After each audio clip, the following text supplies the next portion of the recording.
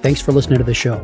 Join us online at playvolutionhq.com and learn how to support the show at explorationsearlylearning.com/support.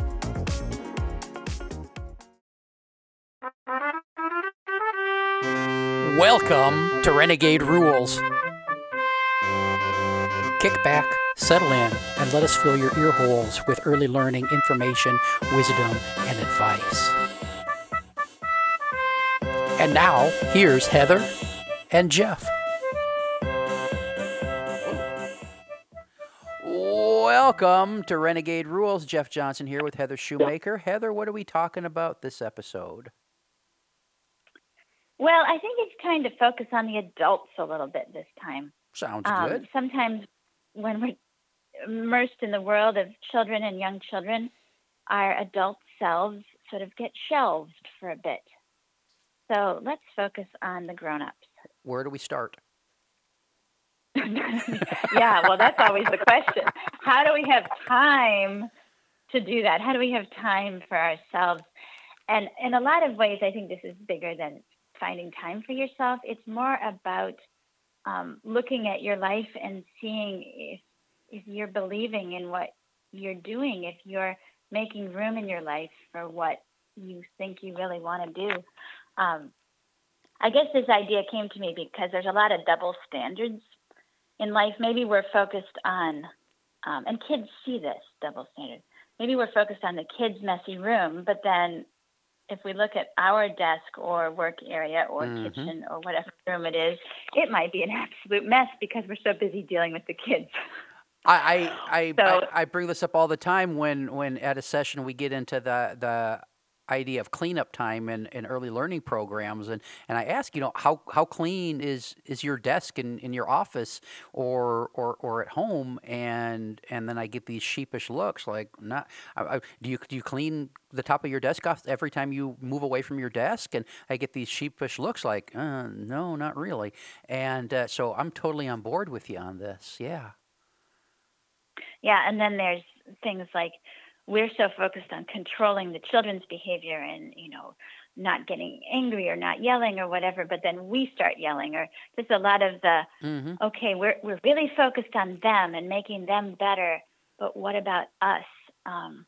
So that, those are some of maybe the more negative examples. But I was thinking the other day, because I told you I've got a new book in the works. This is my first fiction book, and it's a children's book for 8 to 12-year-olds. About ghosts and adventures, and I'm really excited. It's got a big goofy dog in it. So this book is something that I think partly came to life because I was listening to a really sappy kid song from old Sesame Street days. Sing it to us. I wrote this book. Sing it to you? Yeah, sure. Oh gosh. Well, I think it's when Big Bird sings, and maybe it's not. Maybe I'm getting my puppet wrong, but it's believe in yourself, and it's one of those. There's no mountain you can't climb. There's no fence you can't. Just you can jump as high as the sky. Believe in yourself. Believe in yourself, and it's an old '70s hit tune from Sesame Street. So I had this on a recording, and when I was holding one of my kids in my lap and rocking them, and I'm singing along with the Sesame Street lyrics because I'm wanting this child to actually believe these lyrics that, reach for the sky. Don't let people tell you can't do it. Just believe in yourself. And I wanted my child to really follow this so that, he can live up to his full potential of who he is. And then I got to the end of the song, and some other sappy song came on next. And I thought, oh, I don't think I'm doing this at the moment. Don't. Yeah, when we turn that microscope inward, it gets a little bit harder in some of these situations, doesn't it? I think there's a lot of encouragement of kids. You can be anything you want to be. You can do anything you want to do, and then we think, I'm not. Yeah. Am I living that as a model for my child? Yeah. In the burnout sessions I do, there's a quote attributed to Mark Twain that I share often that I think kind of relates to this. It says, 20 years from now, you'll be more disappointed by the things that you didn't do than the things you did do. So throw off the bow lines, sail away from the safe harbor, catch the trade winds in your sails, explore, dream, discover. Twain was saying, get out there and do the thing. And way too often we talk about wanting kids to do that and go out and live a life and be creative and be adventurous and do your art. And then the adults they're surrounded with are doing the exact opposite thing. They're spending their time stuck in their rut and not pursuing those things. And if we want kids to live that kind of life, they need to see it modeled someplace. Yeah, exactly. And we're so busy taking care of the kids that we kind of turn into these um, they sort of half worrying creatures instead of who we Yeah, want them to be. So yeah. I think we do need to, actions speak a lot louder than words. And when a child sees you following a dream, that's really powerful. And so, what did you do? You had this realization when the second song came on, and you threw your son off your lap, and you ran to your computer and started typing the book. Is that what happened, or? Exactly. No, I think he's probably fallen asleep by then and was drooling on me or something. But it's those, certain moments that come to you, you think, okay, I got to get my priorities in order here. And I think that I thought if I want a child of mine to believe in himself and be the person he's meant to be, then I need to get off my duff and start writing. I hadn't written a single book at that point. I Uh need to huh. start writing books. Yeah. So, and this particular children's book is even more of a dream because I've always wanted to write fiction for Uh huh. kids. Um, but it doesn't have to be something big, and not all of us are going to write books. In fact, if everybody did who's listening, there'd be way too many books out Yeah. there. In fact, Heather But doesn't. I mean, if something, you're thinking about a book, don't write it. Heather doesn't want the competition. don't write it. No. But it can be something simple like I joined a choir last year, which is something I've sung in choirs for years and years, Uh huh. but I hadn't sung in one since my kids had really been conscious of life. Yeah. And so they never knew that I sang because, well, I don't. But when they saw me going off to choir and when they came to some of my concerts, they said, oh, that's something she does. And it's funny because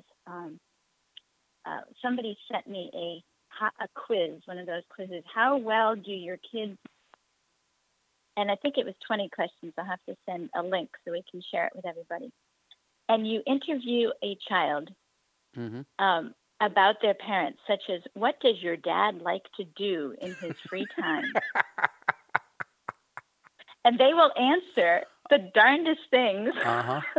And especially, I found out that the only thing my kids thought I liked to do was write books. And I thought, oh my gosh, I got so many more interests than that. And then I realized they don't see it. Maybe I do things when they're asleep, or Uh huh. maybe I do it when they're not home, so they had a very narrow idea.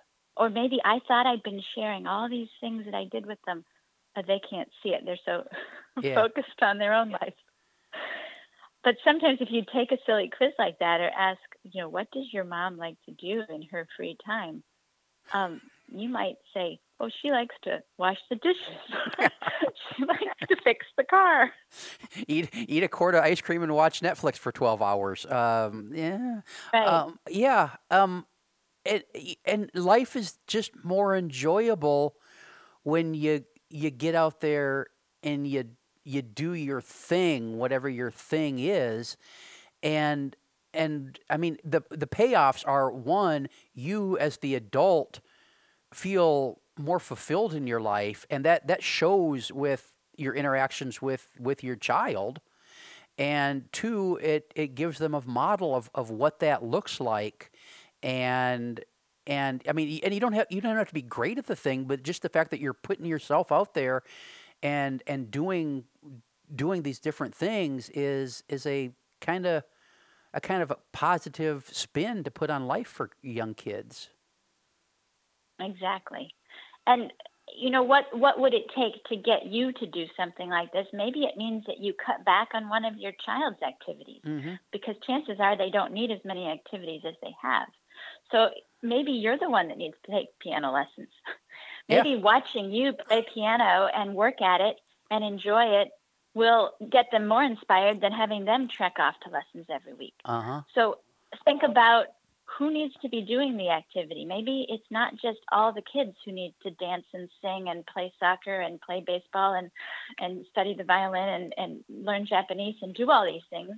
Maybe you need to step up and be one of the people who does interesting things, and your child does one thing less so that it all works out. That sounds scary. Well, You know, one of the things I do on the side, Jeff, is besides write the books people are familiar with, is I write family histories. oh, I thought you So were going to say. I I thought you were going to say interview. fan fiction. Oh no, no, maybe that's next. Um, I interview somebody's beloved grandfather or grandmother or somebody in the family Uh huh. who has all the treasure trove of stories, and we go through a whole series of interviews and oral history, and then I write it up and they put it together in a book and with photos and everything, and it's really Oh, that's fulfilling work awesome. because we all wish that we'd asked our grandparents a million questions, and now it's for many of us it's too late to ask those questions. And where did we come from, and what happened with Uncle so and so, and all that life history. Uh huh. And one thing I find when you reach back to the generations is that the stories they tell about what their parents did, oh, my dad played in the brass band, and my mother did figure skating, and my parents were on a bowling team or a curling team together, or all the things, the activities all seem to be focused on the adult social life, Mm-hmm. whereas the kids just tagged along, rather than the opposite is what we have, where the adults are just chatting in the corner, Yeah. wishing they might be somewhere else sometimes. And, if the adults are having the activities, then yeah, the kids get free time to play together. So it's a little eye That's opening just across the generations to see, who really was doing all the music and activities in the past and who's doing it now? How did we get so flip flopped? Can't we find a nice balance between the two? yeah. Um. I just imagine a group of 18-month-old to 12-year-old kids hanging around the edge of a large green field. Well, the parents are taking part in their evening intramural kickball league. I think it'd be delightful. The kids off. Playing and then showing up and giving each one of the adults a juice box when the game's over and cheering for mom and dad. Yeah, I think it would be awesome. I think maybe we should yeah. get that rolling. So for that adult who listens to this and thinks, yeah, that's interesting, but and then starts making excuses for reasons why they couldn't do it or why it wouldn't work in their situation. We got any tips for that person? Well, I think the only tip here is, when is the time going to be right? I mean, maybe there is a time. Maybe you can think, okay, right now, um, things are really crazy because of such and such. Mm-hmm. And next year, I know that won't be here. That'll be out of the way. And so next year's the right timing. Mm-hmm. But a lot of times, once we're waiting for the kids to get a little older, or for, not to be pregnant, or Mm-hmm. something happening at work, we're waiting for something to ease up. Chances are more life is going to come. Maybe the next thing is aging parents. Maybe the next thing is something else. There's never an ideal time to live life. Life is Yeah. happening right now. So, um, the values you want your kids to follow, see if you can think back to what you really want. And is there a way to make just a tiny little bit of room for it right now? Because it will never be more convenient than right now. Yeah, yeah. There might be reasons, like you said, that there are more workable times, but there's never going to be the perfect time. And and so being able to toss yourself in there and take that. I like to look at the stuff in terms of that 13-month-old starting to walk. And it's very rare that a child takes their first steps and then falls down and says, "Well, never going to try that again." They get up and they try again. And when we can have that baby step kind of mindset for this kind of stuff. Well, I'm not gonna be good at this the first time. I'm gonna take the first step. I'm gonna throw myself out there, and then take the second step, and then the third step, and eventually you've created a situation where you as the adult are doing those things that you put off. Way too often in conversations about burnout with caregivers, I hear stories about, well, I was going to work in early learning until my kids started school because I thought it was a good way for me to spend time with them, and then I was going to start my life. And then the next part of the story is, and now my grandchildren are in my program. And it's this whole thing of pushing it off and pushing it off and pushing it off, when what we should really do is take that first step. Yeah. So are you ready, everybody? Think about who you wanted to be when you were 10 years old. And yeah, life happens, so it may not be exactly that way, but what are your main interests and what can you do to model that and demonstrate for the children around you? Because they gain so much by seeing you be your authentic self and gaining inspiration just from you being you. So Yeah, I think give it a try. it's also important to pull back and once you start doing it, pull back and reevaluate and make adjustments over time, because as you have those new experiences and put yourself out there, your goals and ambitions and dreams and desires are gonna alter because of those new experiences, and so we got to pull back and reassess and change course every once in a while as well. Yeah.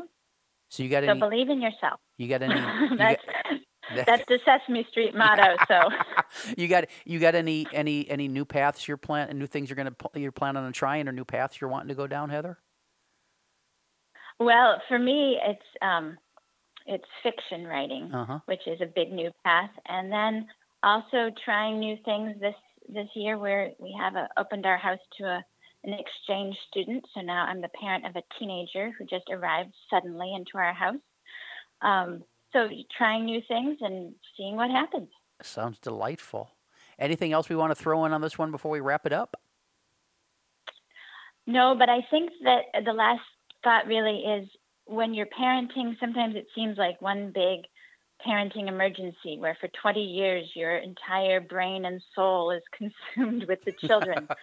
But don't let yourself be 100% consumed. Remember, this is your life. You are an adult and you have needs and desires, and find a way to meet some of those needs and meet some of those dreams. Go after some of those dreams. Yeah, we got So to don't forget who you are. we got to do that. Eventually, listeners, eventually you're all going to die, and there's going to be a hunk of granite or a brass plate or a Facebook post that's going to have the year you were born and the year you took your last breath separated by that tiny little dash, and that dash is the sum total of you. And you got to get out there and be you a little bit. And the kids are important, but so are you. So there. This has been Renegade Rules. Back soon with another episode. Bye-bye. Bye.